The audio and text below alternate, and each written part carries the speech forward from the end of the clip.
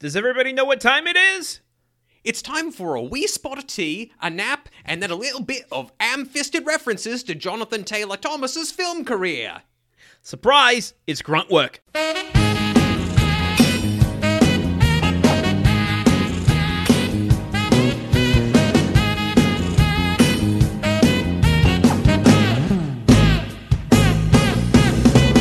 Never tried to hide who Tim was. She was brought over and raised like a princess. But while he's on stage, he can't leave her defenseless against Tim's dangerous methods. Hot rods on some pimp shit. Heard stories of her uncle gruntin'. So if her uncle is a toolster, can't be mad. Marty'll love him. Here on Gruntwork, the only podcast about the TV show Home Improvement that has a banana in its pocket and is happy to see you. Oh. I am your host, Landon. Feels great to be King Solano. Joined always by my co-host, Truman. You're a sad, strange little man, Caps. Truman, Landon. it's good to see you. It's good to be seen. I was sitting there thinking, like, he's going to say to infinity and beyond, isn't he? And Nope. instead, you cut me down to size. Oh, man. What an episode. And before I even go any further, I want to say to the fans, I'm sorry. Landon mentioned the name of Tim's brother in that intro, and I didn't interrupt him to say, Marty! I didn't mention his name. No, you said Uncle Marty in there. Did I really? Yeah, you said... Oh, yeah, I did. Yeah, I did come say on. Marty will love him. Wait, I did say Landon, Marty will love him. Are you freestyling when you do those raps? Is it freestyle every go to time? a You don't fugue even state. know? Yep. It's like Will Ferrell at the end of Old School. Landon's flow is just so instinctive. He doesn't even know what he's saying. Nope. You listen back to these episodes and you're like, damn, I'm really good at this. No, that was Nas from his song Daughters. So I realize I already kind of appropriate enough. I don't want to be taking credit as well. So. Okay, fair. We shouldn't be getting any credit for anything we do on this show. In fact, not at all. Nas also recorded all the episodes of Gruntwork, and these are just covers. Well, listen, I don't want to take credit, and I also don't want to attribute.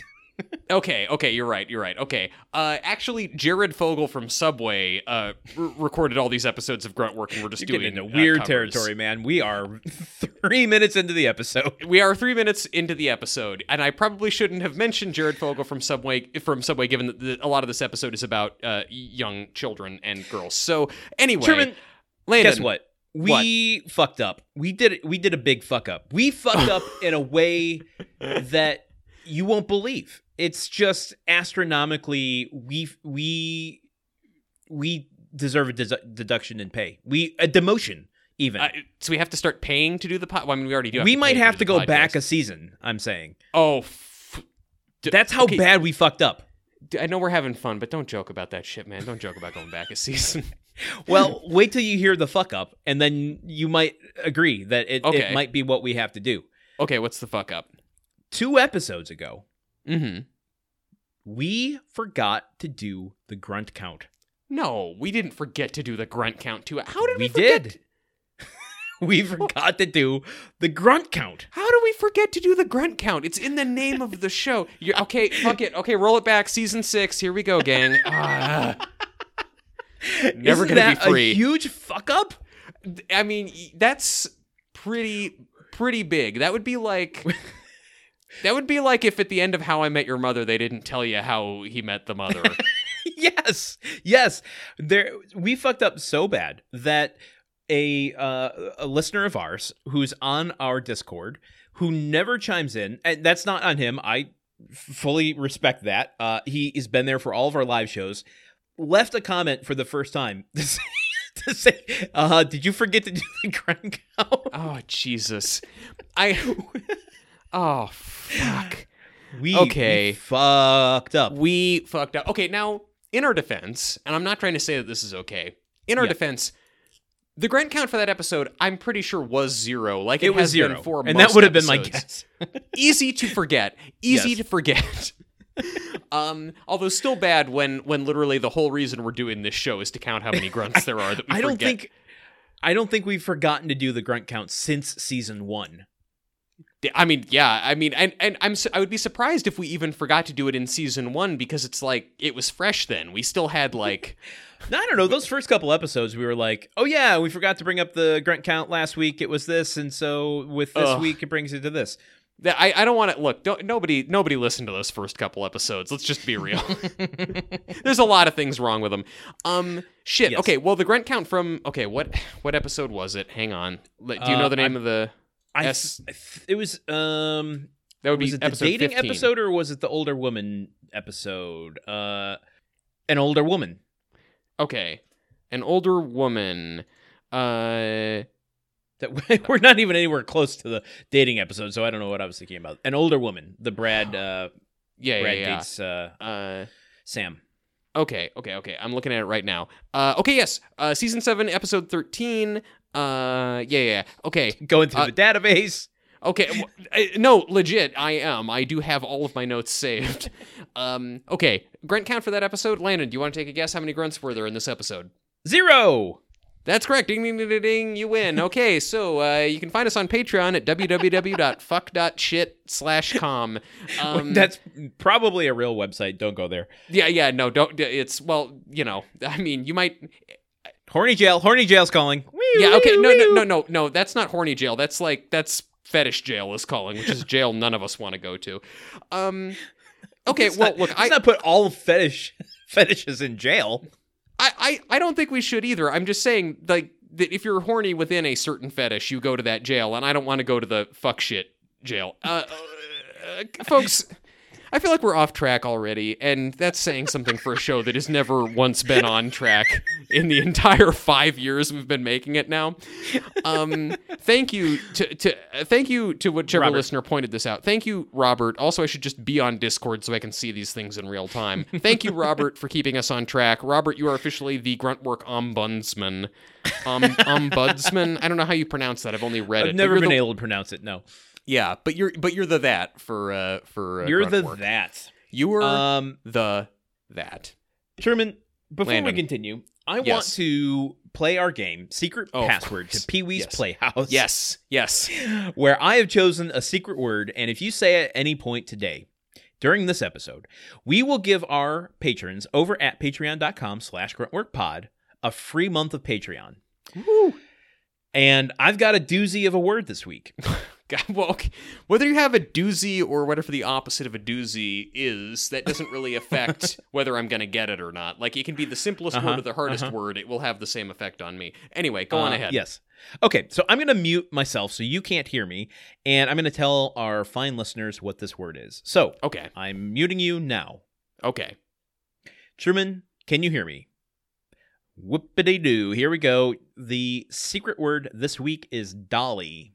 Like Dolly Parton, but I'm thinking more in terms of a children's doll. So dolly. We'll see what happens. Dolly. Here we go. And we're back. Did you guys have fun? Do you have fun? We had telling your little secrets? So much. I took them on a field trip. We got ice cream and cookies. Okay. We went to the Natural History Museum. So now they're learned all about dinosaurs. So you spoiled their appetites, and now they're going to be so hopped up on sugar they're not going to go to bed at their bedtime. Thanks, Landon. Thanks a lot. This joint custody of the audience thing is really not working out. I'm sorry. I didn't want to be like this. I don't want to talk like this way in front of the audience. In front of the audience, I know. Yeah. But they have to learn at some point that not all co-podcast hosts get along at all times. That we are going to show them how to be mature and get through conflict in a rational and calm way. Yes, Landon and I are the two best equipped people to demonstrate that for folks. So, Landon, we watch an episode of Home Improvement, Season 7, Episode 15. 15, that's right. 15. Do you want to tell us what we watched? This week on Home Improvement, when Tim unexpectedly has to care for his niece Grace, he realizes that he wants to have a daughter. Bada bada bing. But you did it. You got the synopsis right. Last week you said that you were going to try yours as a haiku next week, and I didn't have the heart to tell you that next week I was doing the synopsis. But I do want you to know that I'm off the hook. I thought about doing this one as a haiku, but I expect you to do yours as a haiku next week. So hopefully next week's episode is as simple as this one. I'm writing it down right now. I'm making a note to myself. I don't think he's actually doing it, gang. I don't think he's actually writing it down. I think he's just yanking our chains. I'm out of ink. My pen is out of ink. Oh, isn't that convenient? Yeah. Oh, no. No, I'm good. So I now love he haikus. He can't take a picture of it. Fuck that. I'm getting a Sharpie out. Okay. Oh, okay. So he's gonna haiku synopsis. That's one. Haiku synopsis is the first line of a haiku. That's you're at 5 right there. Make the note about doing a haiku synopsis in haiku form. And what would be even more entertaining is if you went through that entire process right now on the air. I'm not going to. Do you want to guess this title? And I'm going to reserve the comment I was just about to say. Do you want to guess this title? I do want to guess this title. Or a title. Any title. Okay. Just guess a title. Yeah, sure. Remains of the Day. I don't know. Let's see. I'm trying to think of any other title. I don't know. I guess Freaks, the Third Man. BoJack Horseman. You are pulling out titles that I never would have expected out of you. You learn something new when you put them on the spot. I was trying to reach back into film history. Okay, I do have some options. And you went with Freaks. Yeah, I went with Freaks. I don't know. It's like, what's a movie from the 30s? Casablanca, Freaks. Citizen Kane. Aren't those movies from the 40s? Yeah. Why were you going with the 30s? No, I just thought you liked black and white movies. Okay. They are black and white. Okay, well, that is very true. I'm just saying, I thought you knew what decades they came out in. All right, folks. But why the 30s? Where did the 30s come from? I don't know. I just was like, I have to do something really old and dignified, and I don't know why I landed on Freaks necessarily. Which is not dignified at all. No, but it's old, and it seems to have some cachet because people keep talking about it and doing the One of Us bit. Third Man is also from the 40s, by the way. Oh, shit. Okay, folks, so, also, I want you all to know... How does it feel? How does that petard feel in your side? It feels awful. I don't like it at all. Are you hoisted? I am incredibly hoisted right now. Folks, we were totally on track. Like, if we were behaving like a couple of podcasting pros before we started recording the episode, and then it all just went to shit. Okay. Titles. I forgot that's what we were doing. Tell me your titles. Okay, first option. Okay. Girl Talk. Ooh. Yeah. Love it. Yeah, Love it. You know, if you like remixes of rap songs and classic rock songs like I do.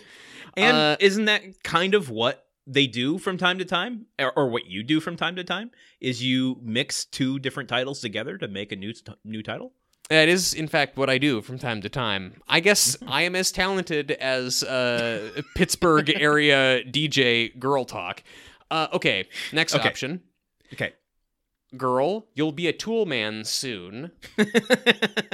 Thank you. I like that one. I like it. I like it a lot, yeah.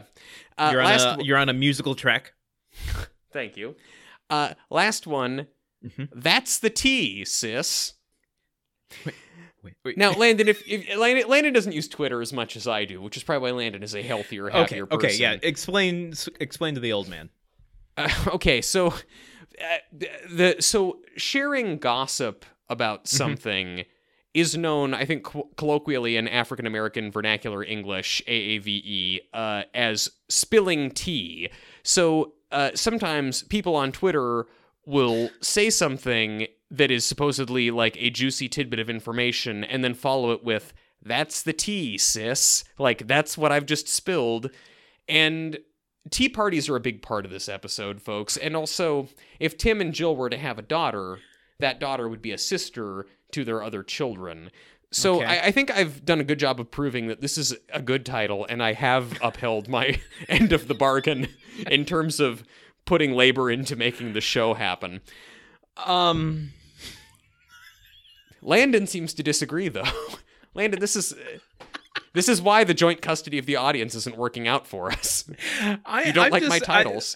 I'm playing a new game myself this season where I just keep silent and see what kind of ball you spin yourself into.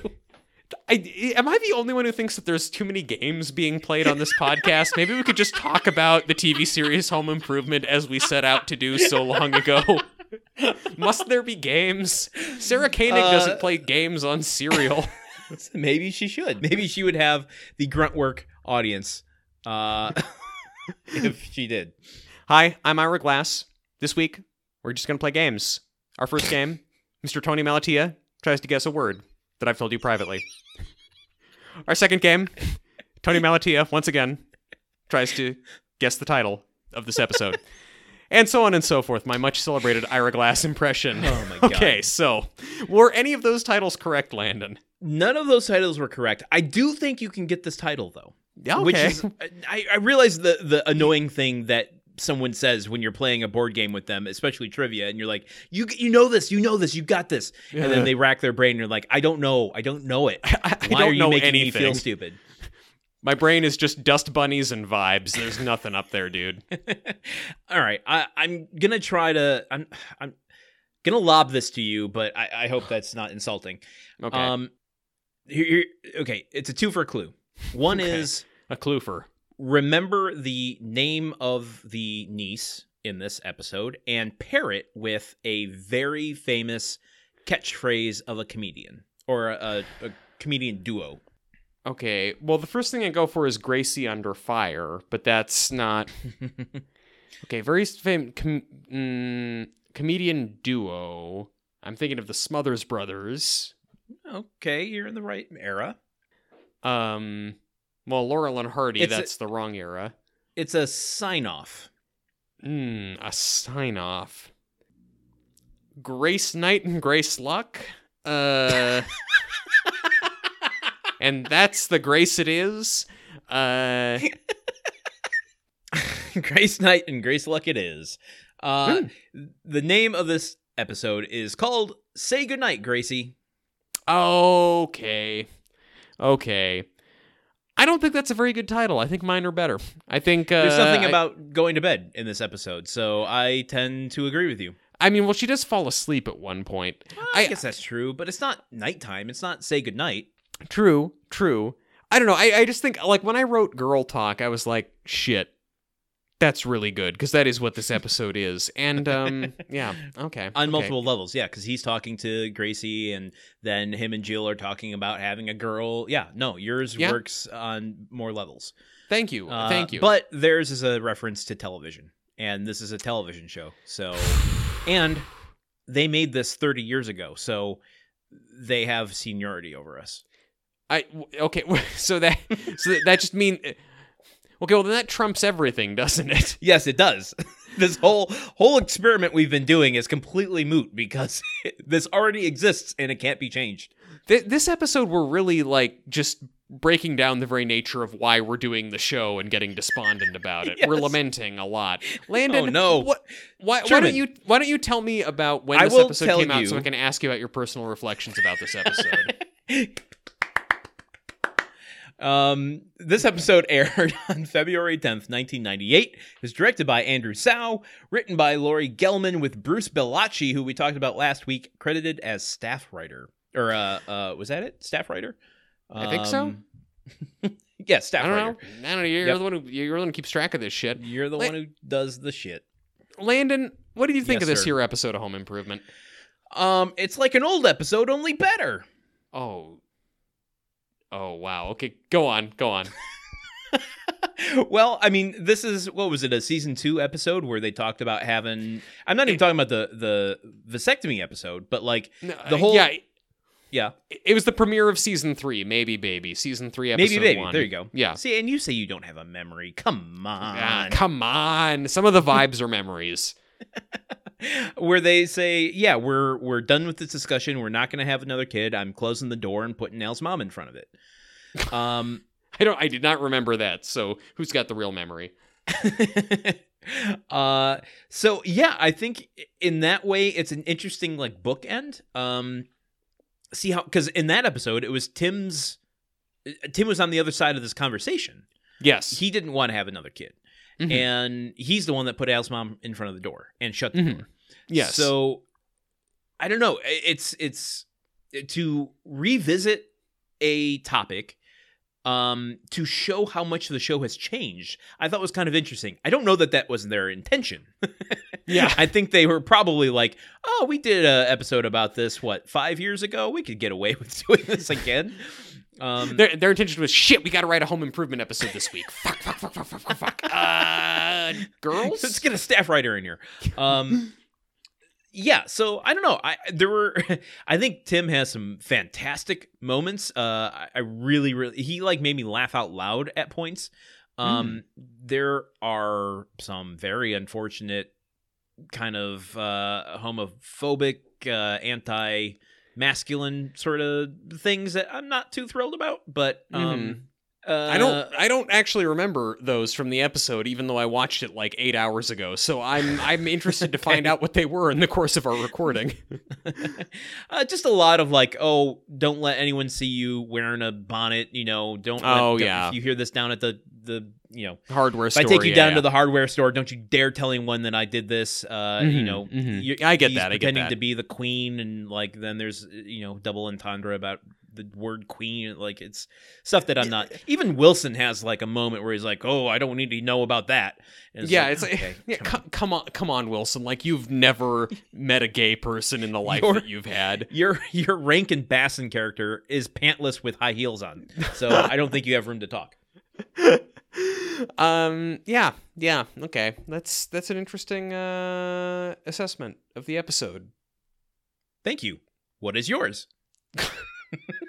Podcasting pros, ladies and gentlemen, we've been doing this again for 5 years.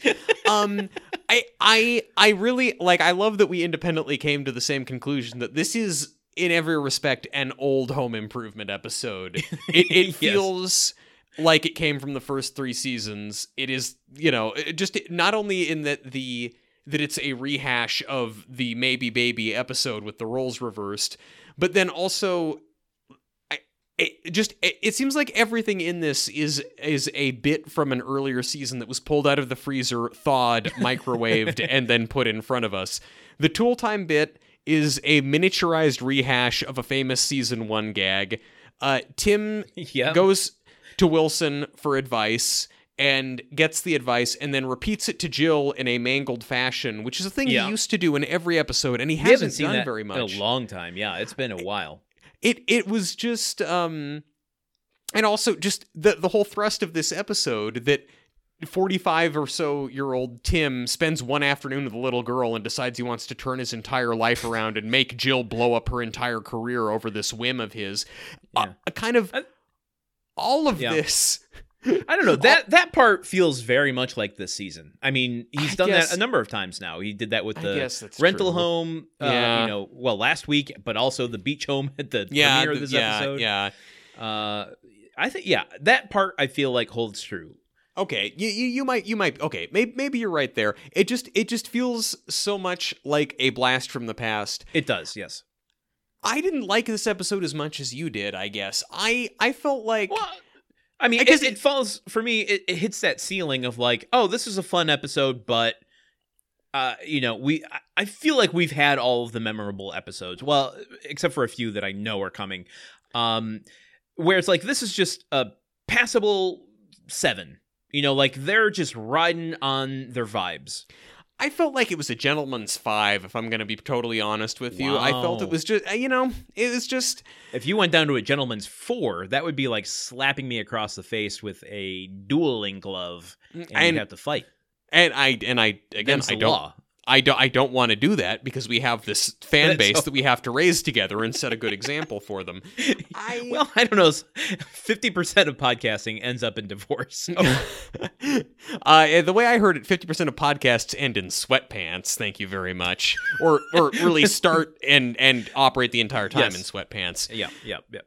I'm actually wearing jeans right now because I need them to hold. Like if I put my phone in my sweatpants, then it drags them down because the elastic is worn out, and so I actually have to put on jeans to podcast. Great content. Vivid details. Losing details. listeners. You can hear people unsubscribing. I don't know. It just felt to me like this. A rehash. Ching, ching, ching, ching, ching, ching. Everything sounds like that on this show. I felt like It was a rehash, and I felt like it was not a particularly good one. I would have liked to have seen, like, Tim has all these revelations in this episode. He's talking to Jill about how, oh man, hanging out with a little girl is so much more fun than with a boy because, you know, it's not just scrapping and fighting. They're creative and they make up little stories and all these things. Yeah. And it would have been cool if that had prompted some kind of deeper reflection from Tim about, I don't know, like his masculine forward way of looking at things, or the values he espouses on Tool Time, or the way he treats people around him, or conceptualizes his place in the world. Mm-hmm. That doesn't really happen. Let's do some deeper reflection ourselves, if you don't mind. I don't mind. No, I don't mind at all. Right. I don't mind at all. Let's reflect more deeply. Let's clink our spoons against the side of the cup as we raise our pinkies and slowly bring the saucer, not the cup, to our mouths and tilt the rim of the cup to our mouths, inhaling the liquid with a loud slurp to show our appreciation to the staff before setting the saucer and the cup down with a clang as we bask in the etiquette of the deep dive. Spoken like someone who's been to some tea parties in his life, and I'm not saying that in a judgmental way, but in an admiring way. If that were true, I just listed everything you shouldn't do at a tea party. I don't know. I haven't been to any tea parties, so I'm a fish out of water here. So we start at home with Jill on her laptop, and Tim comes in. He's very excited. He's got a new steering column for the hot rod. Mind you, the grunt creep is sitting beside Jill, coloring with markers on some of her homework for school. Tim comes in and you know, has a new steering column for the hot rod, and then they get a visit from Marty, Tim's brother, who asks them for a favor. He and his wife are going away for their anniversary next week, going to the lake. But then their baby, Houghton Lake, which is apparently very cold at this time of year. Well, and yes. but any lake in Michigan in February is going to be pretty cold. You know what? Maybe there's one with a thermal spring in it that's actually unseasonably hot in February. I would not know this. I've never been there. But anyway, their childcare for this romantic weekend fell through, and they're wondering if Tim and Jill can look after one of their two daughters for a couple nights. And Tim says yes. Well, okay, so the childcare didn't fall through. He's giving Tim and Marty's mom agreed to take the girls, but he thinks that both girls are too much for their mom. So would you take one of them? What kind of weird? Why wouldn't you just go, Mom, don't worry about it. I'll just give both kids to Tim and Jill. Yeah, I mean, Tim and Jill, who have 3 kids at home who are old enough to help with the childcare responsibilities. Like, yeah, I agree. It's kind of weird. Like, we're going to split up our daughters for this weekend away. Yeah. Very bizarre. It's strange. If you're sending one to a place they like more than the other, then there's going to be favoritism. And, like, I don't know. It just seems like a very complicated thing that, what do I know? I'm not a parent. Maybe that's what you have to do sometimes. We used to start the show with Tool Time. Mm-hmm. Now we start the show with Jill on a laptop. It's been the opening for, I think, at least 2 episodes in a row, maybe 3. I prefer to call it Top Time at this point. Top because Time? Yeah, because she's on a laptop. Oh wait, no wait. I got it. Okay. No, actually no. You know what? I could see how someone would hear me say the word top and think I'm talking about something else. Do you think that laptops got popular because of this? Because they saw Jill Taylor using them so much, that's why people took them seriously? Yes. Good. Okay, I'm glad we're in agreement. I don't know how to answer that. I mean, Home Improvement was popular, but and as we learned recently, which blew my mind, the Drew Carey Show was charting higher than Home Improvement at this point. Wait, really? Home Improvement dipped down to 7 in prime time on Tuesday nights, and Drew Carey was, I think, at number 5 or 6. So, oh my God, it was beating Tool Time. Yeah, Cleveland really does rock. I guess people chose a different Midwestern sitcom to attach themselves to. Yeah. We didn't mention that Mark comes down at one point. Mark does come down. Well, I wanted to give it its due in the slow jam. Okay, we're slow jamming this moment. I was very conflicted. The wardrobe department, I think, is hitting an accuracy with Mark's look that is very uncomfortable for me to have to confront. Yes. Having had moment. There's a picture of me from a play I did where I basically look like Mark does in this episode with black fingernail polish, black lipstick, dyed hair, wearing all black. I will never share the photo. But it was in a play that you did, so you were playing a goth character in a play? Yes. Was that why you were cast in the play? You were typecast as a goth?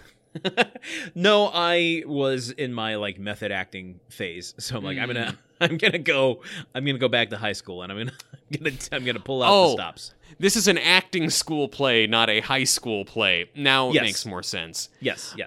I think they're very accurate in the depiction of it. What is surprising to me is that the joke about his appearance is like, and not just in this episode, but generally speaking, low-hanging fruit. And while they don't necessarily avoid picking that fruit, they at least present the fruit that they pick up off the ground with a little panache. It's a little bit left to center in a way that I'm like, because Marty... Okay, so basically Mark comes in, he's wearing black lipstick, he picks up his coat, and he's like, okay, I'm going out, I'll be back later. And Marty watches him walk in and then kind of gets this, shit-eating grin on his face and turns to Tim and goes, was he wearing black lipstick? And I can't even remember what Tim says there. I don't know. Tim says, well, it goes with everything. Oh, yeah, right. Yeah, which says, black goes with everything. That's the joke. Yeah. I don't know. So it's like they're still making fun of the fact that Mark is wearing lipstick. They're drawing attention to it, which that in itself is kind of bothersome. But then they make a kind of elevated joke instead of going for the obvious. I mean, I don't know. I'm not necessarily upset that the parents are commenting on the fact that Mark is wearing black lipstick because, again, it's a family sitcom, and a recurring theme on the show, or on any family sitcom, is teenagers do things that parents can't understand. Right, and right. I honestly like that, I don't know, my son is wearing lipstick, and that Tim's response is just, well, it goes with everything. Like, I don't know. I love how... This kind of what I mean is, like, they're not taking him to task for his individuality, where I feel like so many other... easier jokes would be, like, he's going through a fill-in-the-blank phase, where it's just like, oh yeah, we're completely dismissing his whole, identity or whatever he's going through, which they don't do here, but they acknowledge it.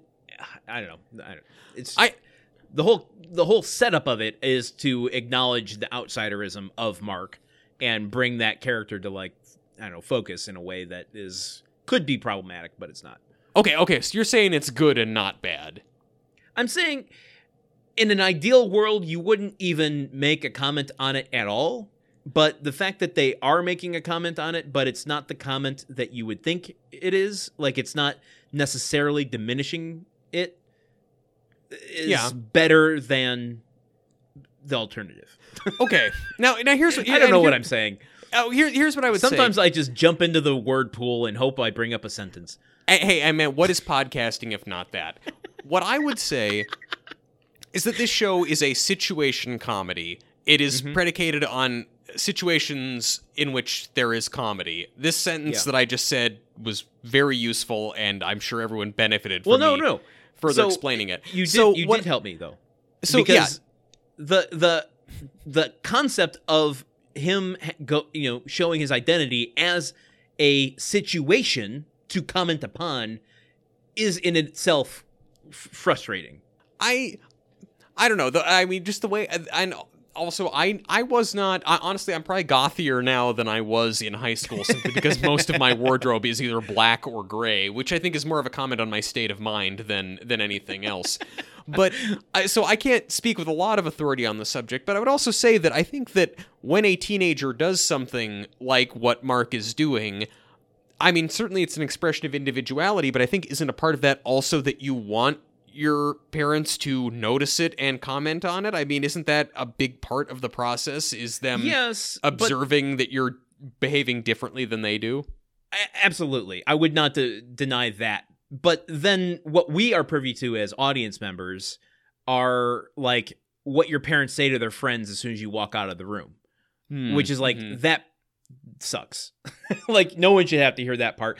And, as a goth person watching this, seeing Mark come in and then leave, and then all of a sudden they have to live with a comment about their, how they're being depicted. But the whole point, and maybe this is like, why are we spending so much fucking time on this? Is like, they didn't do that. So what are we even talking about here? I don't even know why we're fighting. My one comment on like you were saying that you are like that Mark's wardrobe now has moved into a place that is very eerily reminiscent of how you used to dress.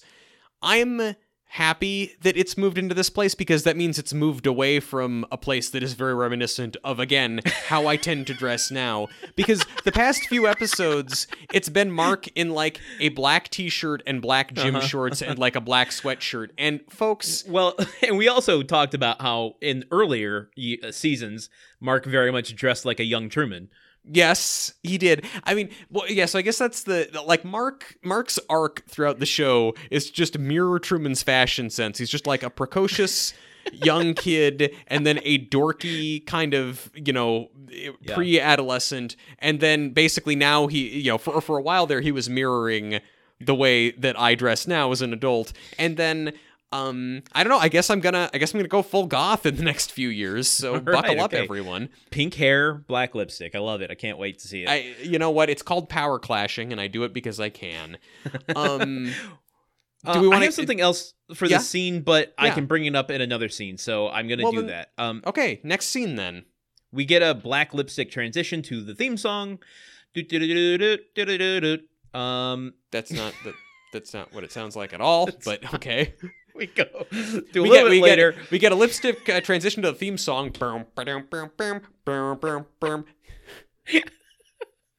Lipstick transition to the theme song. I didn't say which theme song. I'm just girl talking this episode. Song. I'm watching an episode of Home Improvement, but I'm watching other theme credits. Man, so visionary. It's really good. Okay. Jill is getting some stuff out of storage for her playtime with Gracie, her tea set and stuff. Tim is walking in. He has some dash panels and some gauges because Brad's going to help him install them in the hot rod. While they have this stuff in their arms, Marty arrives to drop off Gracie.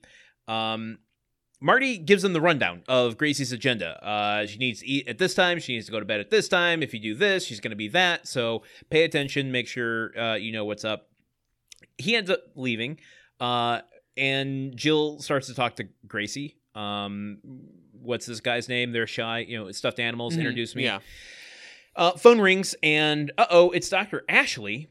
She says that one of the therapists at the group of student therapists didn't show up for her group, and can you cover for me, Jill? And Jill says, okay, yeah, hold on, Tim, do you mind watching Gracie by yourself? And Tim's like, do I have to?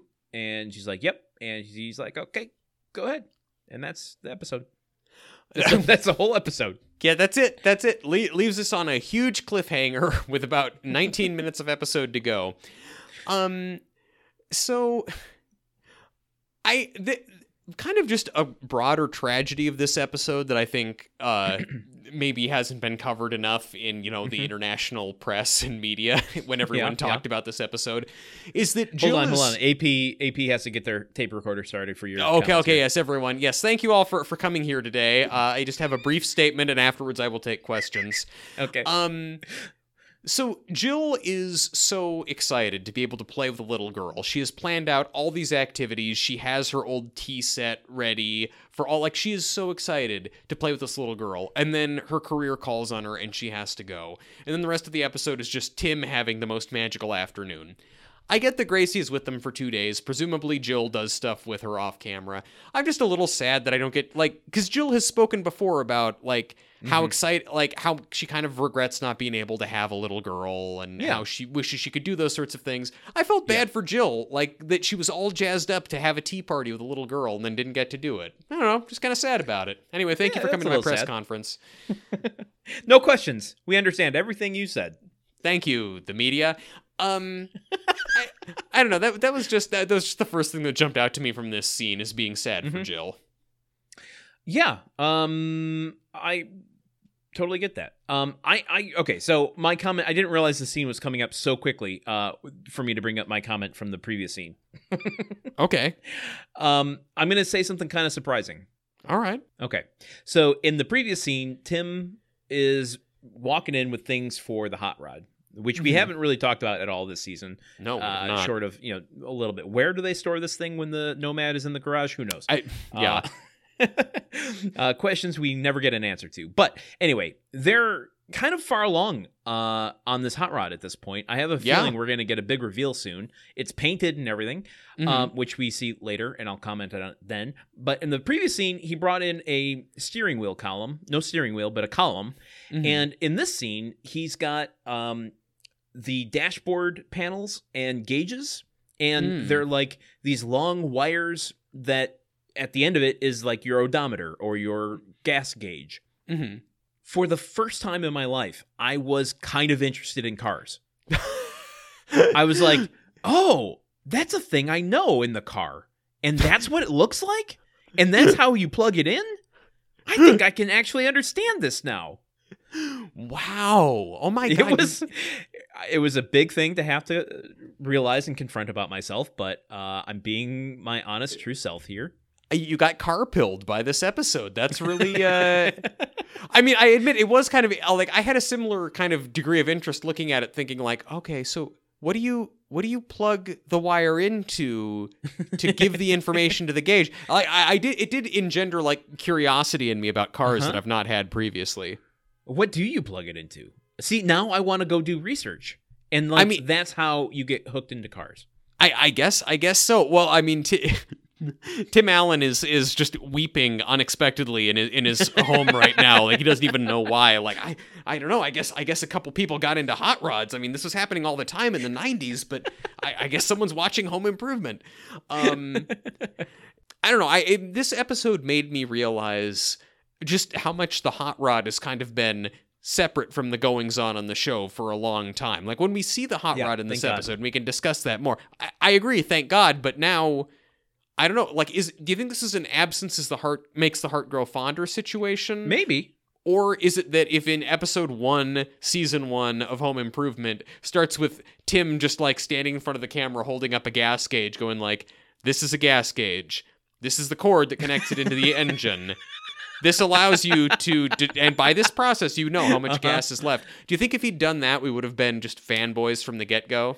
No, I don't. I think I needed to go on this journey to get to this point. I mean, I think I needed to be so not interested in cars to the point where I've written them off that I'm surprised by the fact that something interests me.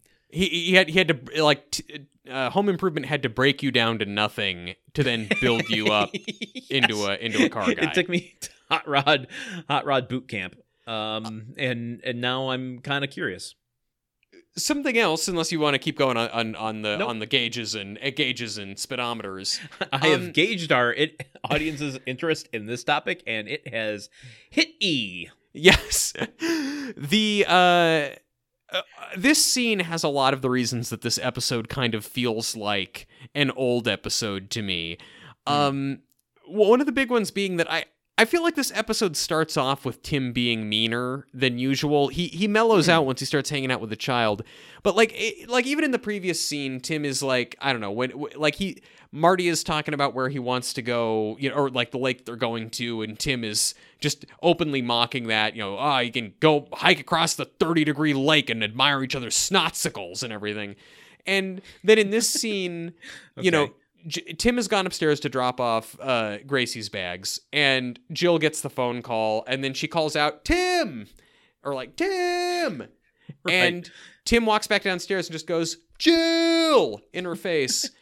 And it's just, he's kind of like needlessly hostile in kind of a season 3 way in this. And that... I don't know. Okay, all right. No, I'm not going to dismiss your experience with that. I mean, to me, the first comment... The fact that it was directed at his brother, I think, shaves a little bit of the edge off of that, because they've always had a little bit of that, and Marty is just as willing to throw it back in Tim's face, as we've seen in previous episodes. I won't lie. I mean, he does kind of just openly mock this anniversary plan that I'm sure Marty spent some time putting together. Yes. The other with the Jill thing though, I agree. In a season 3 episode, that would have bothered me. In this one, I don't know if it was just like luck of the timing, but the fact that he was visibly on screen when she did that, and she just didn't see him, made it a little funnier. Okay, that could be true. That could be it. That could be fair. I don't know. It didn't feel like he was being hostile. It was just like kind of drawing attention to like, oh, you didn't know how close I was to you. You didn't need to yell at me. Okay. You might have a point there. Also, okay, changing the subject from a situation where I feel like I was probably in the wrong now. When so Tim is upset that Brad wants to go to the mall with his girlfriend instead of installing the dash panels, engages with Sam. Tim. Yes, Sam, the college girlfriend who is not his fiance, I guess. Older woman, stand in the picture. Inexplicably. So anyway, like Tim is lamenting the fact that Brad and Brad is abandoning him to go hang out with Samantha, and Jill goes, "Well, Tim, when you were his age, what would you rather have done? Be with a girl or never mind." Like that she just inherently understands that Tim is always more interested in cars. I think that's a funny development of a bit that we've been liking for a while. There's a moment when Marty drops off Gracie where Tim's first reaction and interaction with Gracie is a Tim that I haven't seen before. Mm-hmm. Where he's making faces at her and doing kind of a goofy voice, and I don't know. It was like a more sensitive, goofy, parent side of Tim that we haven't seen before. Like, I feel like maybe this was the Tim Taylor before the boy, like right before the show started, where I feel like Mark just aged out of what he, that sort of thing he could do with him when the pilot episode started. Okay. Like the blasting that fork out of the dishwasher was like kind of the loss of Mark's innocence, or like Tim zapping himself on the electrical box in the pilot was that was when Mark grew up too much to be cute and cuddly anymore. I see that. Yeah, so I mean, it was a brief moment where he just makes this goofy face and does a voice saying hello to Gracie that I'm like, oh, that's cute. I like this version of Tim. I will say that an open question that I had that I didn't look into because I wanted to be surprised on the air was if the girl playing Gracie is in fact Tim Allen's daughter. And don't tell me now. Nope. We can talk about it later. I won't.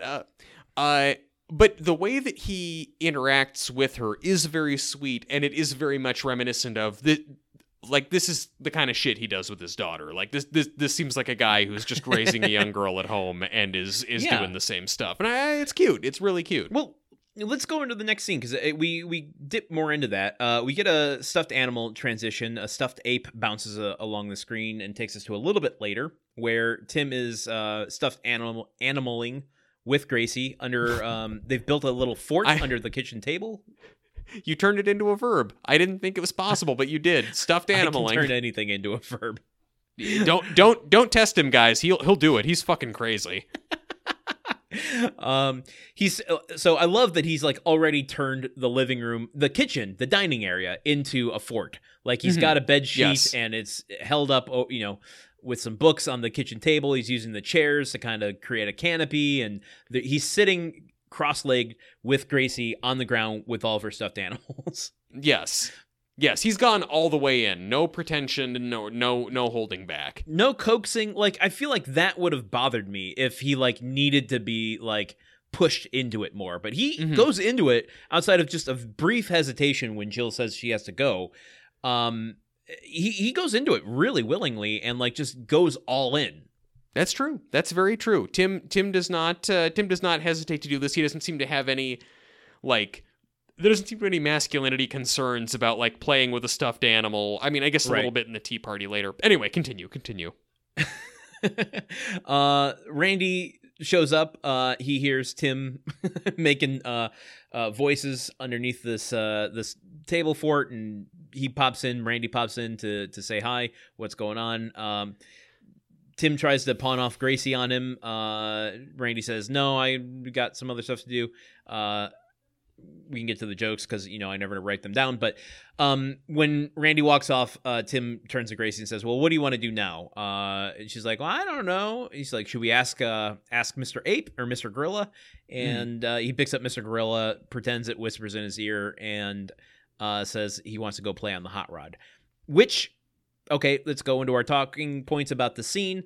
I thought was going to be the turn into the episode where he's going to try to really push masculine stuff onto this little girl. Yes. And that's so not what happens. Yeah, I know. And okay, and you're right. I guess a season 2 or 3 episode would be just him trying to push her into doing hot rod stuff. She doesn't want to. Yeah. He makes her cry. So maybe not as old of an episode as I think it is. So I think we just need to talk about this JTT stuff. Okay, get it out of the way. Let's just address it. It's bad. This gave me diabetes. Wow! Wow. They're okay. Too sweet for you. Yeah, something like that. Throw off your insulin levels. It honestly did. I need to get my foot amputated because they're sitting under. They're sitting under the table. They're playing with the stuffed animals. Tim is holding up a Simba stuffed animal, saying something about, this is Mr. Tiger, and she says, no, that's Mr. Lion Cub. And Tim goes, oh, sorry, I've never been a lion cub before. And then Randy comes up behind them and says, I have, and it's a tough gig. Everyone expects you to be king. Huge applause from the audience, huge massive applause. And it's just like, dude, guys, I mean, it's one thing to make gentle passing references to it, but I mean, like the Halloween episode, right, where the Buzz Lightyear and the Simba costume show up at the door. Yes, and he gives exactly. the Simba costume extra candy. Yes, that's funny. That's good. That's a good bit. It's a winking reference. Like, there's no reason for JTT to be in this scene other than to make that reference. It's just right. God, I don't know. I guess it's synergy. I guess it's cross branding. ABC, Disney, whatever. But I don't know. I didn't like it. I didn't like it at all. Okay, this is your helmet and elbow pads. Yes, basically. Except this isn't cool like the helmet and elbow pads. Yeah, it's weird. It is shoehorned in there, and I think I hate the stinger a little bit more, the outtake that comes from this more than this moment. But at least it's an outtake, and they didn't actually end up using it. So yes, I would also say, like, separate from that, and wait, do you have anything to call out, or am I trampling you? I have a very mundane, boring point that I don't think I actually want to bring up about the myriad of animals that are there, and it really just brought me into, like, the 1990s of save the world, sort of, save the whales. Like, there's a panda there, and I'm like, how WWF was such a big thing. Not the World Wrestling Federation, but the World Wildlife Foundation. It's really amazing that the World Wildlife Foundation didn't just change their name. Like, guys...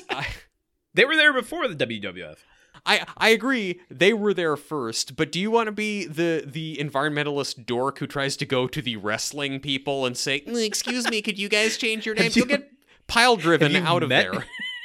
Have you met any environmentalist dorks? That's who they are. They are the...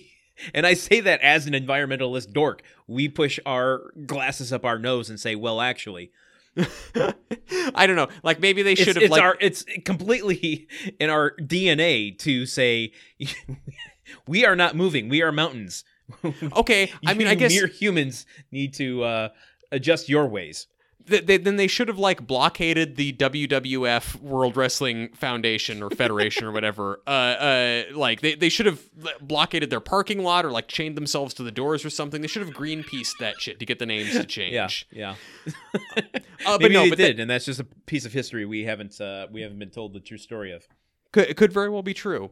But no, it did definitely, her stuffed animal collection did really have the kind of feel of like, oh, you buy this stuffed whale and we'll donate, right. $10 to Keiko or something. Yeah. Like, I remember having a snow leopard stuffed animal when I was a kid, where it's just like, from my parents' generation, where it's like you get a teddy bear or you get, a Betsy Wets Herself doll. Yeah. Not a snow leopard. Did your snow leopard wet itself? Well, that's a completely different subject. Oh, okay, all right. I'm sorry to be too pushy about your snow leopard. I mean, I'm just happy that it, that it was a treasured member of your toy chest. Yeah, it was. I mean, it wasn't in my toy chest. It was on my bed, and it wet its spot in the bed every night. And I had to tell my parents that snow leopard keeps wetting the bed every night. Man. I don't know what its problem is. I bet your parents were really regretful that they got you that snow leopard. They must have considered taking that snow leopard to some kind of therapist or buying it specialty pajamas. So I should also just point out in this scene when Tim is talking about Mr. Gorilla and he wants to play with the hot rod. After Tim says that, he starts making a bunch of gorilla sounds and moving Mr. Gorilla around. Yes. And those sounds are grunt-esque. However, because Tim is not grunting because he's doing an impression of a gorilla, and we can certainly argue that the Toolman grunt is simian in its nature, and it is him doing an impression. I'm just saying, when it's him okay, all right. Yeah. I'm gonna lay this out there for you, and Lay it out. I think this is gonna delineate it for us completely. Mm-hmm. You've got Tim standing in front. Tim, the Toolman Taylor himself, standing in front of the camera, and he goes, "Ho ho ho!" Yeah, grunts. Now you have Tim, the Toolman Taylor, ducked down below the camera with his hand up a puppet of Tim, the Toolman Taylor, going, "Oh oh oh!" Grunts. Okay, well, that's a little harder, because there was an episode where he makes a ventriloquist dummy of himself, and I'm pretty sure the dummy grunts, and I think we counted those ones. I think we counted those. But this is him making the sounds that a monkey makes, giving voice to a monkey, a.k.a. gorilla. Again, I'm sorry, I can't keep the separate. For me, those don't count as grunts. That's not him reacting. Right. You make the rules. I'm just here to support him. I just want to make sure we know what we're talking about. No, we know what we're talking about. I think Tim Tim is making animal noises. He is not making tool man noises. Okay. It's official. Official record. All right. Yes. I'm just saying. Okay. Any questions from the AP reporters? No, a couple weeks ago, when it was look who's caulking now, and he's talking about the seal, and then he makes a bunch of seal noises that sound like grunts, and I counted those, but then we realized they were seal noises, and then I took them back. If he's doing an impression of an animal, it doesn't count. There is legal precedent for that.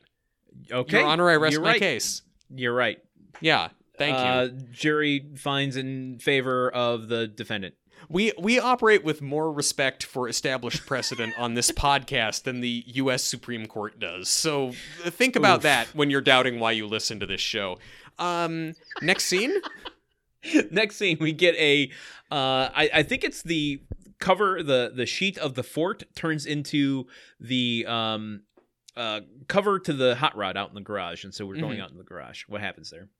So out in the garage, they go to look at the hot rod, which is a completely different color from what color I remember the hot rod being. It hasn't been painted before. This is the first time we're seeing it painted. It's just been it was color of unfinished steel. Gotcha. So they go out there, and he is showing her the hot rod, and Tim suggests that she and Mr. Gorilla stand at the tool bench and hand him tools while he works. And Gracie consults with Mr. Gorilla, and Mr. Gorilla would rather have a tea party, and so Tim reluctantly goes back inside with her. I'm pulling a Patton and Truman caps here, where this episode shocked me with where it went. I did not expect this turn. I really thought there would be conflict here of him ignoring her to work on the hot rod, or some sort of neglect sort of thing, or forcing her into the hot rod, and something happens to her where, we were surprised. We were surprised that this episode did not turn into some form of child abuse. Kind of. Yeah. Because I feel like they would have done something like that in, an earlier season. But yes, he's just like, do you want to work on the hot rod? She's like, no, I want to have a tea party. He's like, okay, let's go have a tea party. Yeah. Remarkably mature way to behave. We would not, Tim has shown actual growth over the course of the series. Now, I'm going to say something. I just want to acknowledge from the start of this episode to this moment here, which is only it's been a fucking hour. I know. I haven't had time to go learn about cars, so forgive me by saying this, but this hot rod, is it just the same hot rod? I mean, the shape and size and all the features on it, it looks like the blue hot rod. Does it? I don't know if it looks like the same blue hot. I mean, I can't honestly remember at this point either. But I think it looks. I don't think it looks the same. I think the blue hot rod. Had one's red and hood. one's blue. Well, yeah, no, but I think the blue hot rod had the hood was like more tapered at the front, narrower. It was. I think they look different, Landon. I don't want to give this show credit. Well, no, I do want to give this show credit because I actually like this show, but I don't think that. I don't think they're trying to run the same. Okay, no. Here's why I know they're not trying to run the same hot rod on us twice. Okay. The people, there was a big audience of car enthusiasts watching this show. Right, you think that Tim Allen would let this show do the same hot rod 2 times? He would never allow that. You're right. But my point is, I didn't think it was the same exact car. My point was, they look similar. Why wouldn't you just go with a totally different style? I mean, I don't know. I mean, maybe that choice was made 2 seasons ago when they settled on the new shape of the hot rod, and so, it was whatever was available in that episode where they go to Jay Leno's garage or something. Papa Mia's. Oh yeah, Papa Mia, the pizza guy. Yeah, that's it. Papa John. Jay just works there. Well, yeah. I mean, that's really the source of his fortune. It's not the endorsements. It's not the Tonight Show money. It's working at Papa Mia's garage. Yes. There's a thing in this, this scene that I love. Just one bit, and then we can talk about the transition.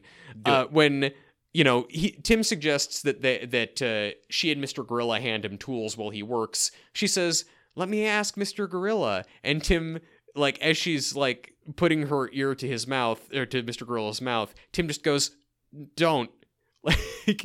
Tim can see that this is going to lead to him not getting to mess with the car, and he seems kind of genuinely distressed. Let me ask Mr. Gorilla. Don't. No. Wait. No, not that. That's funny. It was good. It was a good bit. Might be one of my favorite bits in the episode. Anyway, that's all. Yeah, more evidence for Tim winning me over in this episode. I think all of his interactions with Gracie are just top notch. I really thoroughly enjoy them. Maybe I like this episode more than I thought. I don't know anymore who I am. Maybe you want to have a little girl. Yeah, Landon, that's the right takeaway from this. A guy on a TV show hung out with a little girl for a little bit and had a good time doing it. Therefore, that seems like a good lifelong commitment. I'm saying people have done it unless. That's true. We get a Tim and Gracie in the car. The drives off the frame and transitioning us to a little bit later during the tea party. She wants Tim to be the queen. Gracie has her bonnet on and wants Tim to play the queen to her princess over tea. And he does. Randy comes down, sees it, and makes fun of him and walks away. Yep. That's what he does. It's basically the scene. Now, this is where I was kind of pointing out, some of the I don't know, gender hypermasculine sort of stuff where maybe it's just because in 2022 we live in a world where dad doesn't hesitate about dressing up as Wonder Woman to take his daughter out somewhere. Yeah. That just putting a pink hat on with a veil, you have to look over your shoulder to make sure no one's seeing you, feels a little weird. Yeah. It's a very don't ask, don't tell time. I mean, Tim is basically telling her to not tell if someone asks. Right. But the thing is, he puts it on, and he's great at it. Is completely embodies the character of the queen. He's not playing it to the audience. I mean, he is playing it to the audience, but he's playing it in a way that it's still funny to Gracie. It's still believable in the scene itself. Yeah. Again, this is very much like Tim has had a tea party with his daughter. Like Tim Allen has had a tea party with his daughter, and he is calling on that experience. Well, do you want to go into that now? Yeah, character actor corner. Yeah. Character actor corner. We're going to have to come back to... So this is going to be a character actor corner with an earmark on it. Oh, dear. I know. Gracie is played by half of a twin duo, and we see the other half at the other end of the episode. So I guess I'll just go into both of them now. Kristen and Caitlin Hooper, they are twins, playing twins here, but just like twins in TV and movie at the time, they often play the same character. Yes. And so in their only other credit, they only have 2 credits. 1998, playing Grace Taylor, and what was the other girl's name? I cannot remember. Claire and Grace Taylor. They played Pubert Adams in Adams Family Values. Huh.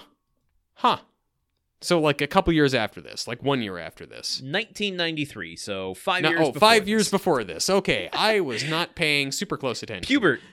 So the sequel, Adams Family Values, the sequel, the whole thrust of that is they have a baby. They played the baby.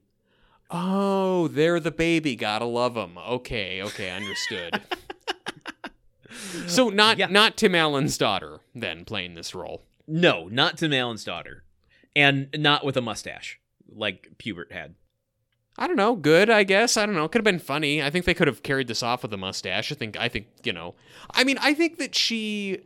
I made a note early on that I wasn't crazy about this girl's performance, but then also it was like I immediately followed it with, but she's 4, so what the fuck, Truman? Like, what are you criticizing? Like, she doesn't know what's going on. I think she does perfectly well given the circumstances.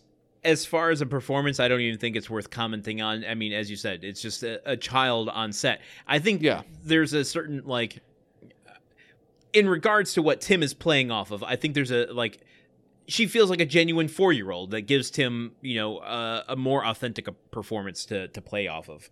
True. And to get out of Tim Allen. So in that regard, I think it's, it works really well. But we're not like looking at the next, Jonathan Taylor Thomas in his like level, as we've heard so much from the unauthorized biography of JTT. Totally JTT.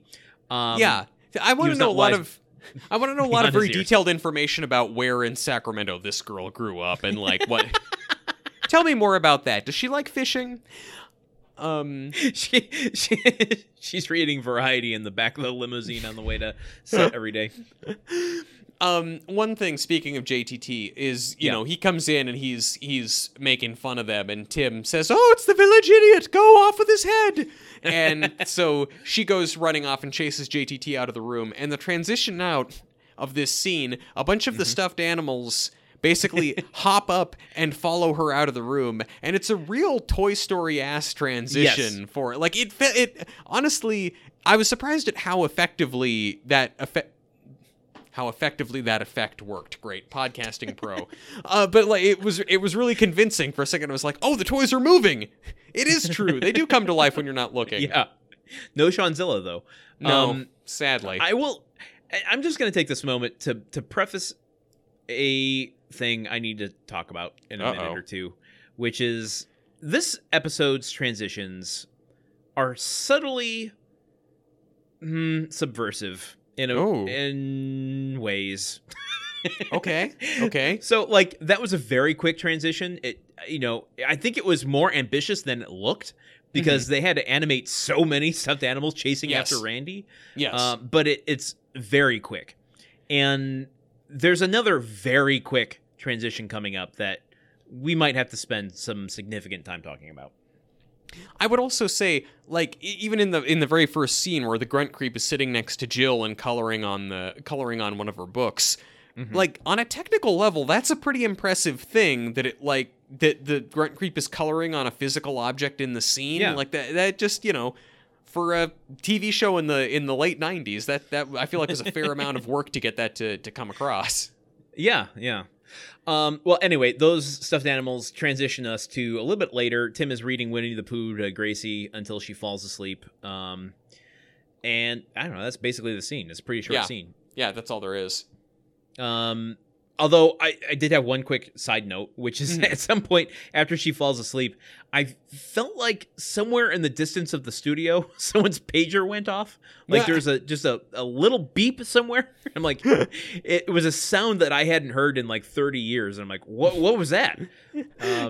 No, just so someone's toaster oven is finished. Their Eggos are ready. Do you have anything for this short? No, I do not. Vignette? No? Okay, No, I do then not. we dissolve A little bit later, Tim and Gracie are both napping when Jill comes home. She gently wakes up Tim and asks how it went, and he says that, you know what? This is actually one of the best afternoons of my life. She's okay, dude. Okay. I don't know. I found that very sweet, but I mean, yeah. He starts going into like the differences he likes between having a little girl around and raising the 3 boys, and he says, well, you know, do you ever think about what we might have missed not having a girl? And he says, yeah, let's have a daughter. What do you think? Let's have a daughter right now. Do it. Let's do it. So, I don't know. I mean, I think it's sweet that Tim says it's one of the best afternoons of his life. That is a sweet thing. I guess this just feeds into my whole bit about, like, well, Tim, the fact that you spent the afternoon, you know, playing imaginative games with a little girl rather than working on your hot rod, and that was one of the best afternoons of your life, does that make you reconsider kind of anything about your worldview, that maybe there's more to life than cars? I don't know. That's all. Right. That's all. Well, I don't know. I like more that he's, you know, spends a sweet afternoon with his niece, and he's like, this is the best afternoon I've ever had, rather than there's something missing in my life. I'm going to uproot my family and move you to a lake house. I mean, I don't know. I think it's close, though, because he's basically saying to Jill, like, hey, I know that you're the one who would be doing most of the work of having the child. And I know that I basically hand wave away your concerns by saying, oh, we'll work around that. It's close. Okay, so basically the scene fades out. We get a not so dramatic as we get an acoustic guitar, but we do get just a general fade out, which you know it's serious when we get a fade out to a commercial, and we come back, and this is the conversation where they really get into it, and Jill's like, you know, having a career. Why don't you take us through what happens when we come back from the commercial, and we'll break this open a little bit more. Okay, so Jill reminds Tim that he had a vasectomy, and Tim is saying, well, you know, it could be reversed, or, you know, or maybe we just have sex every day, and one of my little guys could have been hiding out and make his move. And, gross. Yeah, agreed, totally gross to be, like, especially when they then name this little guy Bob. So many questions. And Jill points out quite adroitly that she is not a member of the Bene Gesserit and cannot choose the gender of her child. It is kind of luck of the draw, so there's no guarantee they'd even have a girl. And you also get $5 back from your lament jar for using a droid. For using a droid? Okay, good. I thought I was getting $5 back for making a Dune reference, but whatever. So then Tim suggests adopting, and Jill kind of just says, like, you spent one afternoon with a little girl, and now you want another baby. What the hell? And Jill says, we agreed not to have more children years ago, and I planned my entire life around that and my career around that. And Tim says, we can work around that. And Jill says, well, this is a lifelong commitment. It's not something you work around. And Tim is kind of outraged that she's shutting the door on this, and Jill says that she doesn't want to have another kid, and tells Tim that he probably doesn't want one either, and he's just high on having spent the afternoon with a little girl. Right. And so there's I don't know. I'm having a hard time putting my finger exactly on what it is. Maybe it's because what Jill is saying is so painfully obvious to everyone but Tim that I don't actually see the problem here. Like, we know there's not going to be a girl you know, on this show. And so, like, I take comfort as a viewer knowing, oh, I'm just going to watch Tim come to terms with this, as opposed to he's going to make everyone's life living hell with his, you know, one-track desire for having a girl. So, I don't know. Maybe I'm approaching it from a different place than I would have in a different season. Yeah, I don't know. I mean, I guess just what upsets me about this is that it's just the same pattern of Tim again and again, like disregarding what Jill wants. Like that Jill's wants and needs never come into, you know, never enter into his thought process. It's really just like, well, I had fun with this little girl for like 2 hours, therefore I'm going to make Jill drop everything, and let's be honest, probably do the bulk of the child-rearing work, too. Oh, sure. Yes. All at least for 9 months of it. Oh, at least for 9 months of it, and probably for a lot of the next 18 years, another too. 18 years after, yeah. Exactly. I don't know. I think the show does a good job of counterbalancing the argument, though, because Jill is pulling out everything that Tim's not seeing and saying, like, you just want to build dollhouses, for her. You just want to do these things, and you're not seeing, the full scope of this thing. So I don't, and so I don't really feel like he's absolutely dismissing her side of it. For me, it's a little more forgivable, only because she is kind of approaching it from a forgivable thing. Like, you are just so blinded by a very sweet thing right now, and you're gonna get past this, and we will get past this. I don't actually feel like you are dismissing my career ambitions for this. It's so painfully obvious that you'll not want a daughter in a week. Okay. I mean, I guess there is something sweet about the way that Jill is touched by how much this afternoon has meant to Tim, and how also Jill has such a deep understanding of how Tim's mind works that she just says, give it a week, you'll change your mind. Like, I do like that. And I do like, that is, I don't know, that is fine. I guess just what kind of annoys me about it, and maybe this is just speaking more to my personality than anything, is Jill makes the very good point. And again, Jill is representing her side and the side of sanity very well in this scene. It is very clear that the show is on Jill's side, so I don't feel like it's anything like that. It just bugs me that Jill is like, well, there's no guarantee that your little guy Bob is going to give us a girl. Okay, can we talk about this for a second? I mean, we can continue the conversation about what side of the argument is what, but let's just break open the logistics. Yes. Even though I don't wanna. Yeah. Of the idea that Tim has had a vasectomy, and they're hoping that a single sperm has been residing in his tubes. that there is a single sperm that has been just like doing guerrilla survival tactics stuff, like those Japanese soldiers in the Philippines who didn't surrender from World War II until the 70s. Right. He still thinks that the war is going on, and he's ready to get somebody pregnant. So yeah, Tim thinks he's just got a rando sperm hanging out that will get Jill pregnant with a girl specifically. Yeah. And on top of it, they don't. I get it was a joke, but like they're like, Jill's like, "How do you know Bob won't let us down?" And he's like, "No, I don't remember exactly." No. Tim says, Tim says Bob won't let us down. Like Jill says, "How do you know that we're gonna get a girl?" Tim says, "Bob won't let us down." Jill says, "Bob let us down 3 other times," which is an incredible point. Also, not how sperm works. Yeah. Unless Bob is the name of his testicles. And even then... is one testicle named Bob and one named Steve, and like all 3 boys came out of one testicle? Because otherwise it's 3 different sperm, unless the 3 individual sperms were named Bob.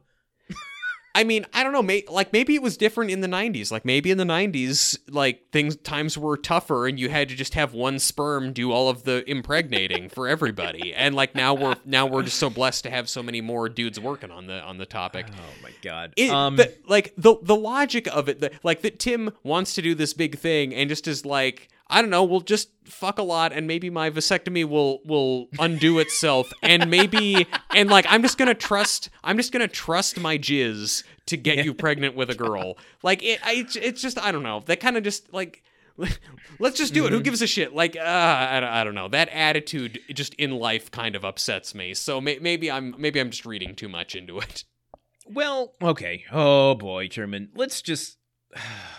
We got to talk about this. It's going to be a topic. Yeah. I'm looking at it now. Oh, I'm looking at it. Bob wants a girl. It's when I saw this transition, I knew that we were going to talk about it. We have to talk about it, because we bring up the fact that they have transitions of white liquid smearing on the screen very often on this show. Never in my entire life did I think I would actually see a personified sperm transition. It's like made out of clay, and it's one wearing of their claymation characters. Is it wearing just like the sun? Dip, dip, dip, dip, dip, dip, dip. Oh God! Get a girl.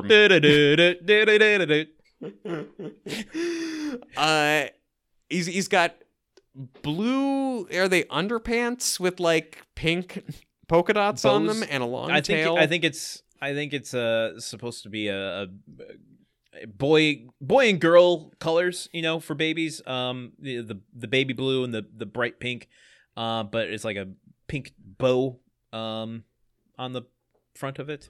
Yeah. I'm looking at this now, and I'm looking back at some of the other texts you've sent me that are pictures of home improvement transitions, and I'm realizing we can't do this because it would require us to go back and watch all the episodes again. But what we should have been doing is just taking screen grabs of transitions and making them into some kind of photo collage for a bot to tweet out every day. Because devoid of context... That's the anarchy to throw into the AI learning system that's just... to make things a little bit interesting in the future. That's what will make the AI rise up, is being forced to look at these transitions. But like devoid of context, looking at this, it's like it's like it is honestly like artificial intelligence created this image based on what it thinks art is. I don't know. It is this claymation sperm holding a sign that just says "Bob wants a girl," and then floats off screen. Yep. It starts by looking like it starts by facing the camera, looking directly at the camera with like, I don't know. Okay, so I'm gonna hopefully this can send fast enough for our bit to work here, but like when it's looking at the camera, the beginning of Roger Rabbit when the baby walks off set, like they call cut and walks off set, and it grabs a cigar and starts like pinching girls on the ass and calling them toots. Like, yeah. That's the face of Bob, the sperm. You've looked on the face of Bob. It's coming to... Oh, God. Oh, this is bad. This is even worse. Yeah, Bob is... This is Lynchian, Landon. This is absolutely... Speaking of Bob, this is Killer Bob. Yes. Oh, man. This is like what you see in the background. And like, why is his mouth moving? Like, I realize I'm sending you still frames, but like his mouth moves up and down like he's a fish in the water. And like, the whole thing is just so disconcerting. Like, much money. I feel very distressed by this. Somewhere out there, listen, okay. I'm going to say the thing that every fucking filmmaker from the 80s and 90s says when they're on an audio commentary or a podcast. This was 1998. We didn't have computer-generated graphics at the time. We had to do all this shit by hand. And I only say that because somewhere out there exists a claymation puppet of a sperm from Home Improvement. I mean, do you think somebody's attic somewhere? Do you think it's do you think that it's still like hasn't deteriorated or broken away? Do you think that Bob is as resilient as Tim thinks it is? That's a good question. I don't know. Maybe we need to get Jim Prater on the phone and ask him if he has these articulated sperm puppets in his attic somewhere. Is that a question we really want the answer to? I also just want to say about this, I've done a little bit of research. And so the first, all right, so in this transition, primetime Disney TV show, dinner hour, a single, gruff-faced sperm floating around on screen. Now, society, the censors, whoever, they didn't let us see a passionate kiss between two men on television until the year 2000. So I'm just saying that, that a full year and a half before, people determined that seeing a representation of Tim Allen's sperm frowning at you was more acceptable for children to look at than two dudes kissing. There were a number of brief lesbian kisses dating back to 1991. I'm not like some weirdo who has this cataloged. I'm looking at a list online. But I'm just saying that this Tim Allen's sperm on camera got representation before gay dudes kissing got representation. That's all I'm saying. It's a little weird that this cleared with the censors, but not that. Which makes me, I would love to hear somebody talk about that. What they could squeeze by the censors. And how and why. Everything about this just does not feel right. I don't like any part of it. I don't want to be a part of it.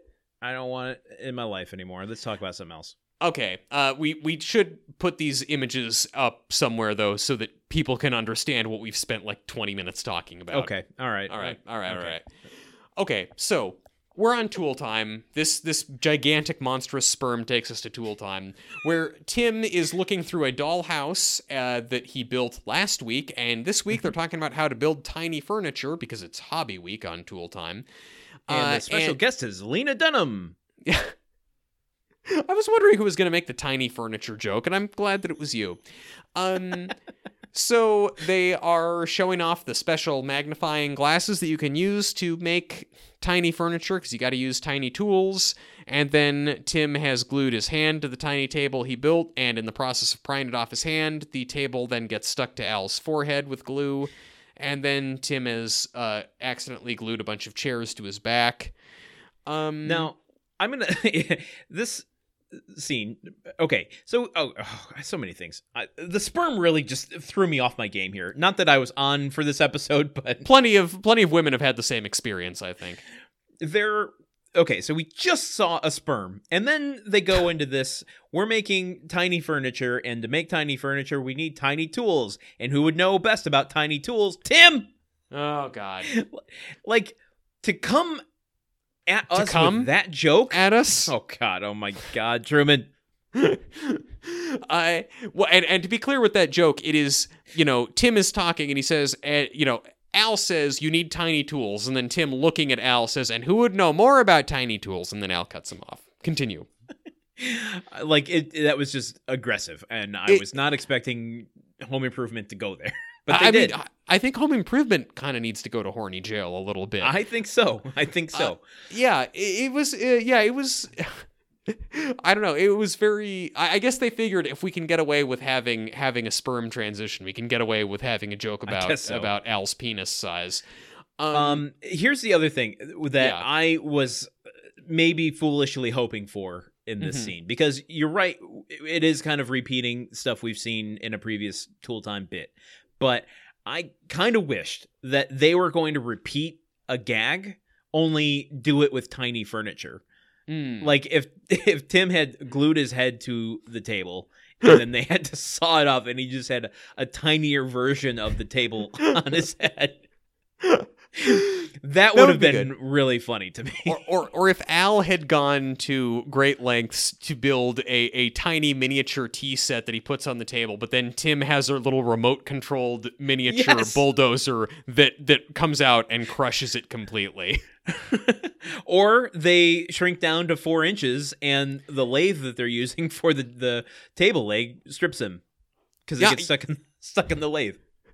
Yeah, or they drop I don't know, an unusually heavy toothpick on a Hot Wheels Nomad or something like that. I just want to see miniature model train set size versions of every Tool Time gag now.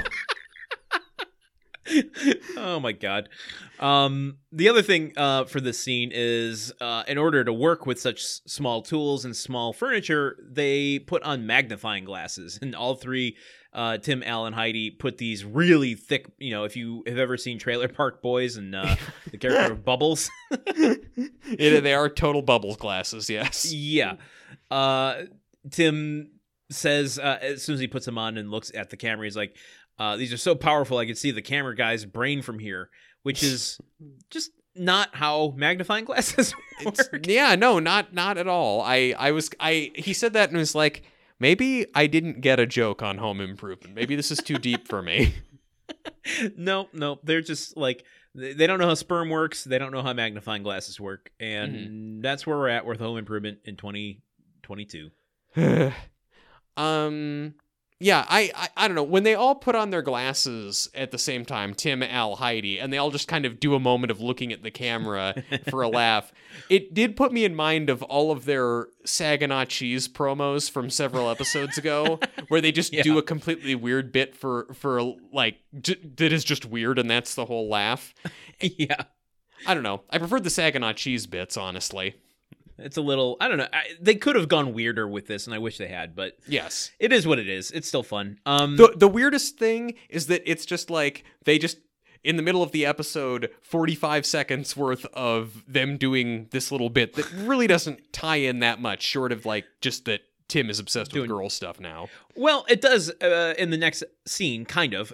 We get some child hands transitioning us, moving the pieces of the frame, the next scene into place, where Jill comes home to the boys, and they are complaining about Tim doing girly episodes of of Tool Time, saying at this rate, next week he's going to do Pantyhose Week.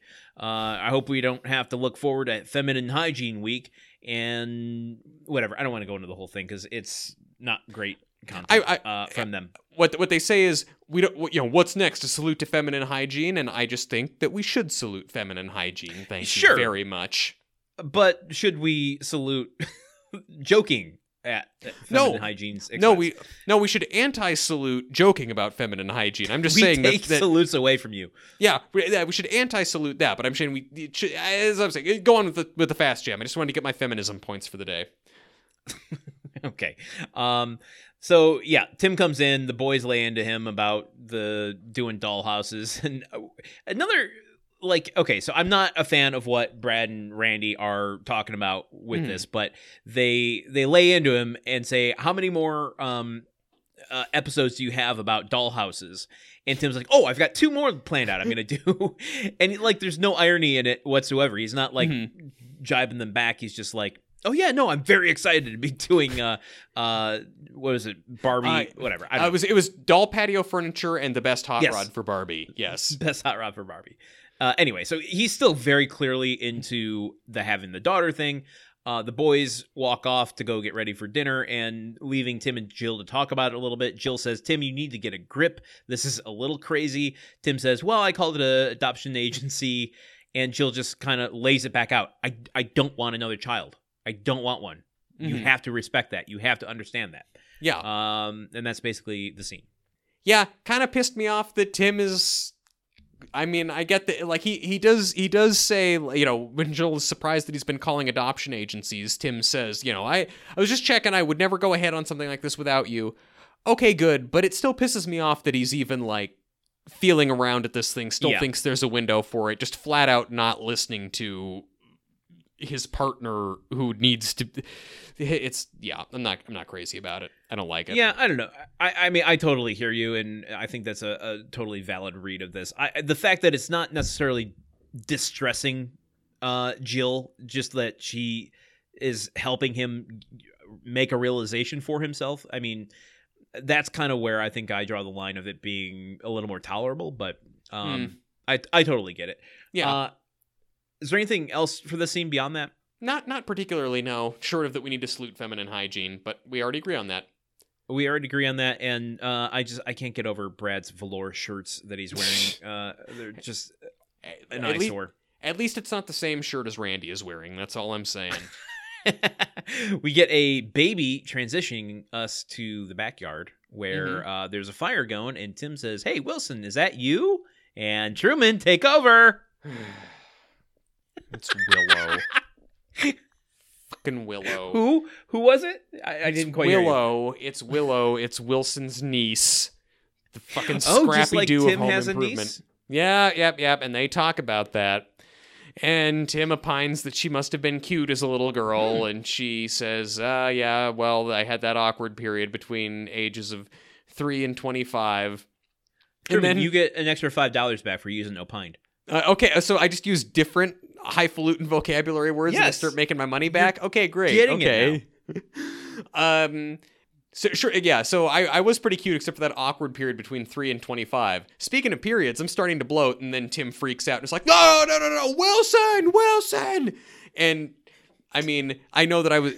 on the one hand, I think that it's lazy and shitty comedy when it's like men not being able to hear women talk about having periods. But then also, I don't know, it was kind of funny how this completely destroys Tim and makes him scream out for Wilson's help. But anyway, Tim and Wilson talk about how he wants a daughter and how Tim now likes cute things and how Grace has brought out the queen in him.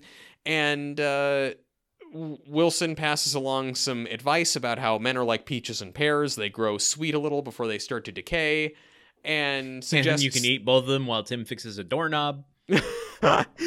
Plums, Landon. Plums. Oh, plums. So many pea fruits. But Wilson suggests to Tim that if he likes tea parties so much, fruit spelled Pfriut?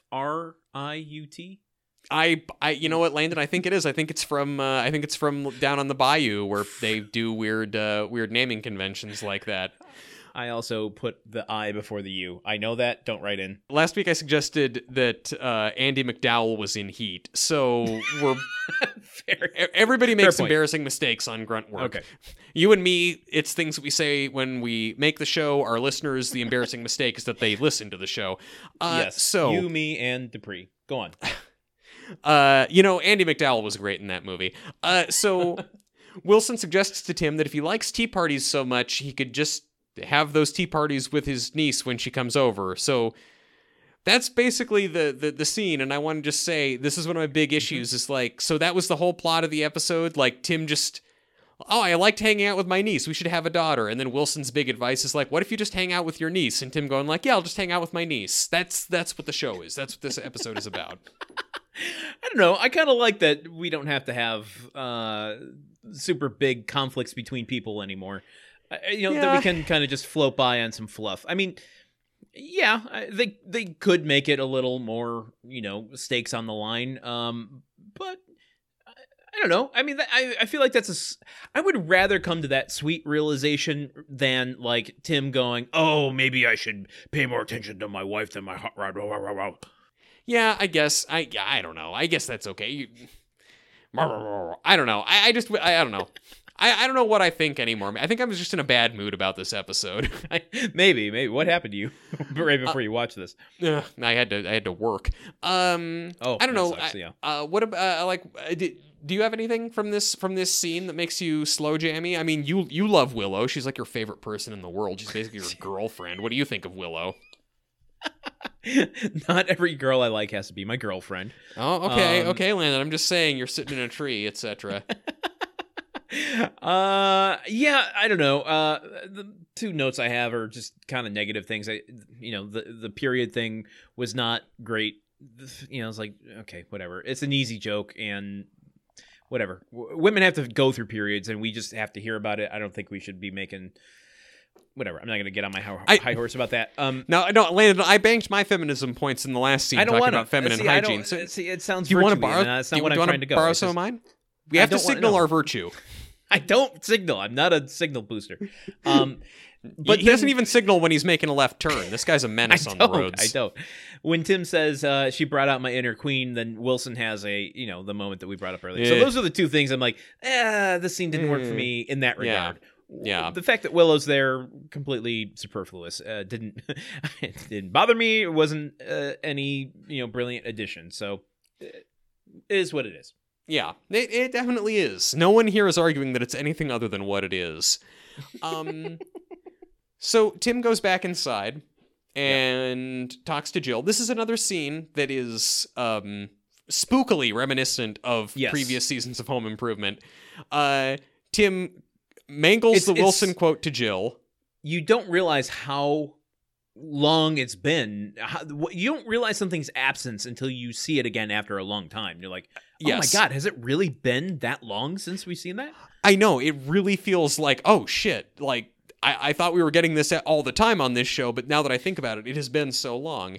Tim says, just talk to Wilson, or like, I don't know, I've been thinking, men want daughters because they're like rotten peaches. I should just play with my pears. And I don't know.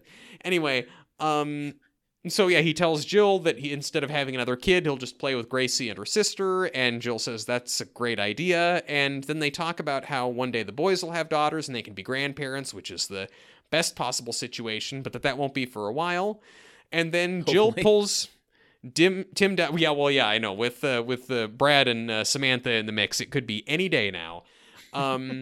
But then Jill pulls Tim down onto the floor by the fireplace for some fucking, because the episode is over, and that means like back in the day, Tim and Jill have to have sex. Like that's again, it is a blast from the past.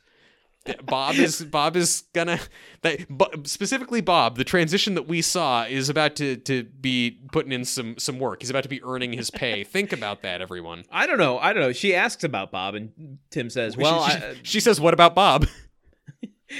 Bob's all tied up, which is a great vasectomy joke. That is a great vasectomy joke. Hey, Bob's your uncle. Am I right, folks? No, you're not. No, I'm not. I am Bob. Bob is all of us. Bob has made every human on Earth. You know how you're just leaving me hanging now sometimes? I'm going to start leaving you hanging sometimes. I'll take it. Okay. We get a fade out, and we come back to our stinger. It's in the garage. Marty has arrived. You're going to have to turn the volume down on that one. Sorry. Yeah. Marty and Tim are out working on the hot rod, installing those gauges and dashboard things that I can't remember the terms for, that I loved so much earlier. Yeah, I know. How quickly we forget, Landon. You love a car part and you leave interest it. in new hobbies. That's why you need Hobby Week on Tool Time. I guess so. While the nieces watch, Claire is now with her sister, and they are both watching this happen. Now, here's the thing. The two sisters are credited as separate characters here. I'm wondering, although I have no information on this, whether or not both twins played Gracie and that they're just kind of giving them a moment to both be on the screen at the same time at the end here. I think that's really what it is. I think it's just a little throwing a bone to both actresses. That's what I think. In the moment thoughts. That's what I thought. And so, as they talk about it, the girls do a grunt. And Truman, do we count those grunts? No, we don't count those grunts because they're not done by Tim. I feel like we've been pretty clear about that over the years. Yeah, but you know what? Just like Tim not gurgling up Wilson's advice, we haven't talked about it in a while. So just want to be on the same page. Well, now we're on the same page, and that page is not satisfactory. That page is the outtakes where Tim is with Gracie under the table fort, and they're playing with the stuffed animals, and instead he pulls out a Buzz Lightyear toy. I don't want to speculate, but I'm gonna. But I don't really mean it in my heart. Do you think the producers, the writers, the directors are like, it'll be really funny if we have a Lion King cub here? And Tim's like, well, you know what? I can't just have somebody else calling out their own properties here. I have to get a Buzz Lightyear. It's going to be hilarious when I do this. That reminds me of someone else on this show who has a film career. Yeah. I don't know. And then do you think Zachary Ty Bryan was like, hey, well, I think there's some stuffed animals from Magic Island I could bring out. Is there like maybe a Bigfoot stuffed animal that I can play with? Yeah, Zach. Yeah, we'll get back to you about that. I'm surprised we haven't had a Bigfoot transition on this show. Maybe we still will. Yeah, it still could happen. Patricia Richardson pokes her head in and is like, "Oh, I've got a Brian Dennehy plush toy from the Undue Influence that I made. Can I maybe have that down there and be playing with it too?" Sure, Pat. Yeah, go right ahead. Wears her prison jumpsuit on the set. She brings in the murder weapon, which was a gun, right? I don't remember anything. That is correct. Ding, ding, ding, ding, ding. Yay! Wait, the game secret word was a gun. Yeah. The secret guess the murder weapon from the 7-hour-long movie we watched last year that I've already forgotten. For Undue Influence. Yes. So, Tim plays around with Buzz Lightyear. Tim is basically playing with himself, and he is saying, "I am Buzz Lightyear," and then he pushes the button on the Buzz Lightyear toy, and it says, "I'm Buzz Lightyear," and... yeah, really just let the air go out of that one. Yeah, the air was going out of everything. Yeah, it really deserves. It was not the best outtake we've ever had. It ends with a whimper. It does. Truman, what did we learn from this episode? We learned from this episode that girls rock. Girls are pretty cool, and I won't argue that. Yeah, I think they're great. They can be, pretty wonderful, and you shouldn't base your entire personality around a specific gender and things conforming to that gender because other genders are also cool. I think that's what we learned. What did you learn? I learned to not be blinded by our obsessions and our whims. Wow. I think that we can appreciate the euphoric feelings we get in the moment, but to not let them dominate our thought process to the exclusion of our responsibilities and commitments to other people. You should take a bunch of money back out of the jar for yourself, because not only was that very verbose, it was a very well thought out and rational comment. I think you learned what more happened? than I me. just went into a fugue state again. You go into a fugue state whenever you say really kind of enlightened, well-reasoned things. So you never actually benefit from the enlightenment, just everyone around you does. No, not at all. I thought we were talking about farts here. I mean, we're always towing that line. We're always pretty close to talking about farts. Oh my god. Did it surprise you that she only had stuffed animals? I guess it did not, but I don't know. Maybe she would have had, I don't know, Barbies or a Cabbage Patch doll, maybe. Like a Polly Pocket, maybe, or a or a Tamagotchi. Was there such a thing as a Cabbage Patch doll Polly Pocket? No, I'm gonna say. I mean, maybe if there was, I've never heard of it. Cabbage Patch doll. I know. If Girl Talk remixed that, I don't know. That would be a new product, don't you think? It probably would be a new product, and I am really just... The theme of this podcast is me not picking up on hints Landon is putting down for me, folks. Cabbage Pocket, Polly Cabbage. Polly Cabbage. It is a cabbage that is not constrained by typical ideas of monogamy and relationships. Which is brilliant, but not quite as brilliant as Cabbage Pocket. Which is the pocket where you keep your leafy greens.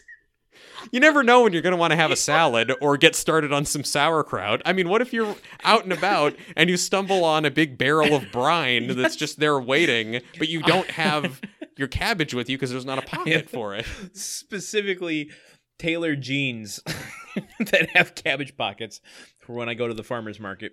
Yeah, exactly. Are those cabbage pocket jeans? I kind of want to give it to you just because Cabbage Pocket is so good, but the secret password to Pee-wee's Playhouse this week was Dolly. Dolly. Well, Dolly.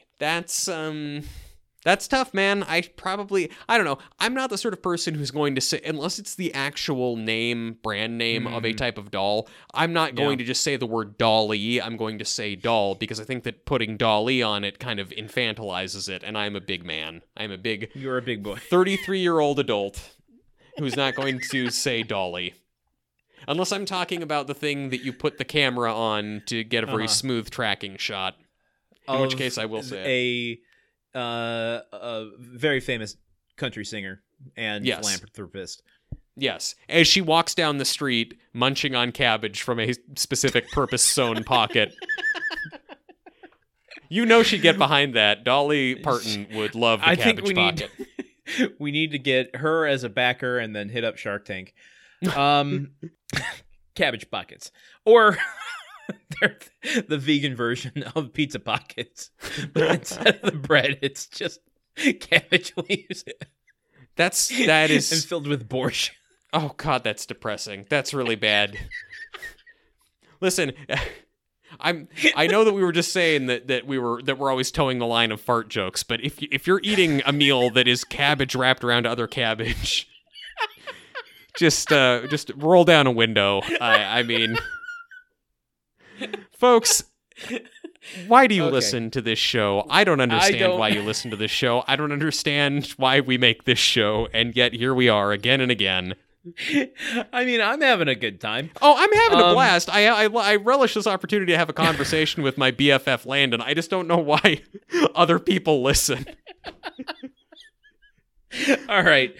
Do you have anything else we didn't cover in this episode? No, Landon, we've thoroughly covered this episode in Sauerkraut. Have we? No, there's no other parts of the show. We've done every single part of the show that there ever is to do. This is traditionally when we go into the outro. The last segment, just so that we don't have to go back yet another season. I don't want us to go back to season 1 by continuing to forget this. Ugh. We have to cover the grunt count. Yes, we do. Landon, how many grunts were there in this episode? Now, you've thrown some deceptive facts at me. Oh, I have.